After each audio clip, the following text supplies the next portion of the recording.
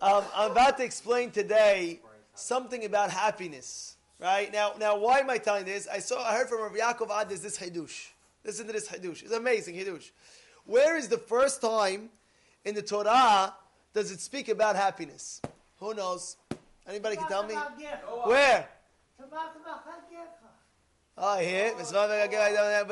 But when is the first time written in the Torah?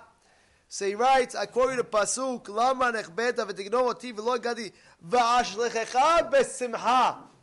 Mi amar el mi. Who says to who?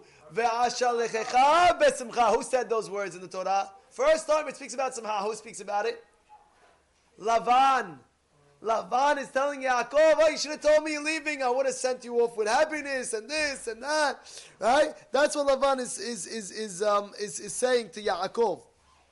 Now the question really is, if the first time in the Torah you're going to speak about simcha, you mentioned Lavan. Lavan was the biggest trickster. Lavan was the biggest faker how many times did he switch Yaakov back and forth? How many times? They didn't switch. So how is it the first part of the Torah is speaking about Besimha, is about Yaakov? Lavan's telling Yaakov that Lavan, you're holding it like that? You hear what's going on? So the answer to this question is as follows. When a person is living his life, we have to know what's real simcha, what's real happiness. People in life might say, you know what's real happiness? If I go chill out, if I have a drink, if I have a this, if I have that. What's real happiness in life? What's real? Is it real or not? After a person gets what he wants, like he gets like a toys, you know? Guy's growing up, right? When he's little, 13, right? 8 years old, 9 years old, he wants the small car. He gets the small car, he's so excited. After 1 week later, you see the kid throwing the car, he chucked the whole thing. Daddy, could you get me a new one? The new one came out. What do you mean? I just got you the nicest, I just spent this big car. No, Daddy, I need a new one. Finally, the guy grows older, he hits 13, he needs now he wants the scooter with the electric. Then he gets 18, he gets his license.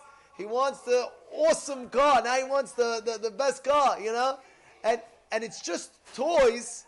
The same toys that he has, it's just in a bigger situation. It used to be a small car. Then it used to be a motor car. Then it used to be a big car. But the same situation it is, and he always thinks that he's going to be happy. If he gets this, I'm going to be happy. It's like a lady, sometimes she says, if I get this dress, I'm going to be the happiest person in the world. If I buy this suit, I'm going to be these belt, Faragam, sick belt, I'm going to be so happy after I buy it.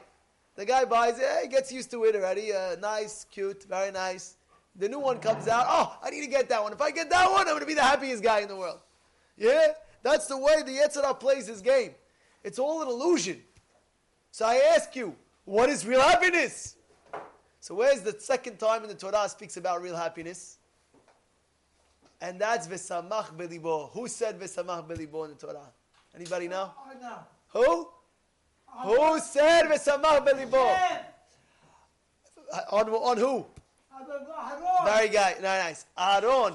When Moshe was being the leader, so Moshe Kiviyachol tells Hashem, how can I be leader? What about my brother? My brother is older than me, and if I'm going to become the leader, he's not going to be happy. What's going to be? Hashem says, no, you don't understand. V'samach belibo. The happiness that Aaron has for his older brother, that's real happiness. He's happy for you. So what is that? That's not talking about physical. That's spiritual thing. I'm happy for the honor, the kavod that he's going to be the leader. Happy for his younger brother. He's happy for his younger brother. That's real happiness. What does it mean? Speaking out, real happiness, when a person focuses on his accomplishment with his avodat Hashem, being close to Borei Olam. What does David HaMelech? David HaMelech was king. He had everything. He had money. He had fame. He had palaces. He had it all. What does David HaMelech say? Va'ani kirvat Elokim li tov. Va'ani kirvat Elohim li tov. What does that mean? It says, you know what's good for me? You know what makes me the happy one? You know what it is? Getting close to Hashem. When a person really feels a connection to Borei Olam, when he feels that he's really talking to Hashem, that he feels that Hashem is part of his life, that's v'samach belibo. That's real happiness. And that's what we have to learn from the Torah. Not like the Lavan's happiness, the trickery. Yeah, this, that, I'll get this now, I'll be happy now, I'll be happy then, I'll be happy that. Let me get this, let me get that. And every single time it changes and I want a new thing and I'll be happy if I get this. No, but I'll be happy if I get that. Where's the real happiness? The real happiness, v'samach belibo, in his heart. What's the real happiness? The real happiness when a person, kirvat Elokim, where he has that closeness to Hashem. How does that person have that closeness to Hashem? Where he's constantly talking to Borei Olam. You could talk to Hashem, not only in Amidah, anytime you're going. How hard it is to find parking in Brooklyn. You know, you're trying to find parking Kings Highway. I can't find parking. Talk to Hashem. Hashem, please, I beg you, help me find parking. And you'll see many times, it's a connection to Hashem. Even if you don't find parking, Baruch Hashem, you always feel that simcha in your heart that you connected to Hashem. And then it'll bring you to real happiness. You know why? Because every person has that, kivyachol, a godliness in him. Because it says, the Pasuk in Masechet Ta'anit, he quotes it.